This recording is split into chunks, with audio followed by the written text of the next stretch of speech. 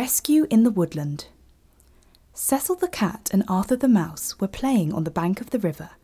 Laughing and running not far from their house, Cecil stopped when his whiskers started to quiver. He thought he could smell his favourite food and hurried to the bank to search.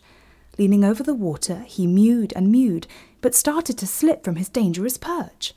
"Oh no," cried Cecil, "I'm going to fall," and he splashed right into the water. Arthur ran over when hearing his call and said, "Don't worry, I'll find Mr. Otter." Mr. Otter came rushing to rescue the cat, who was cold and beginning to shiver.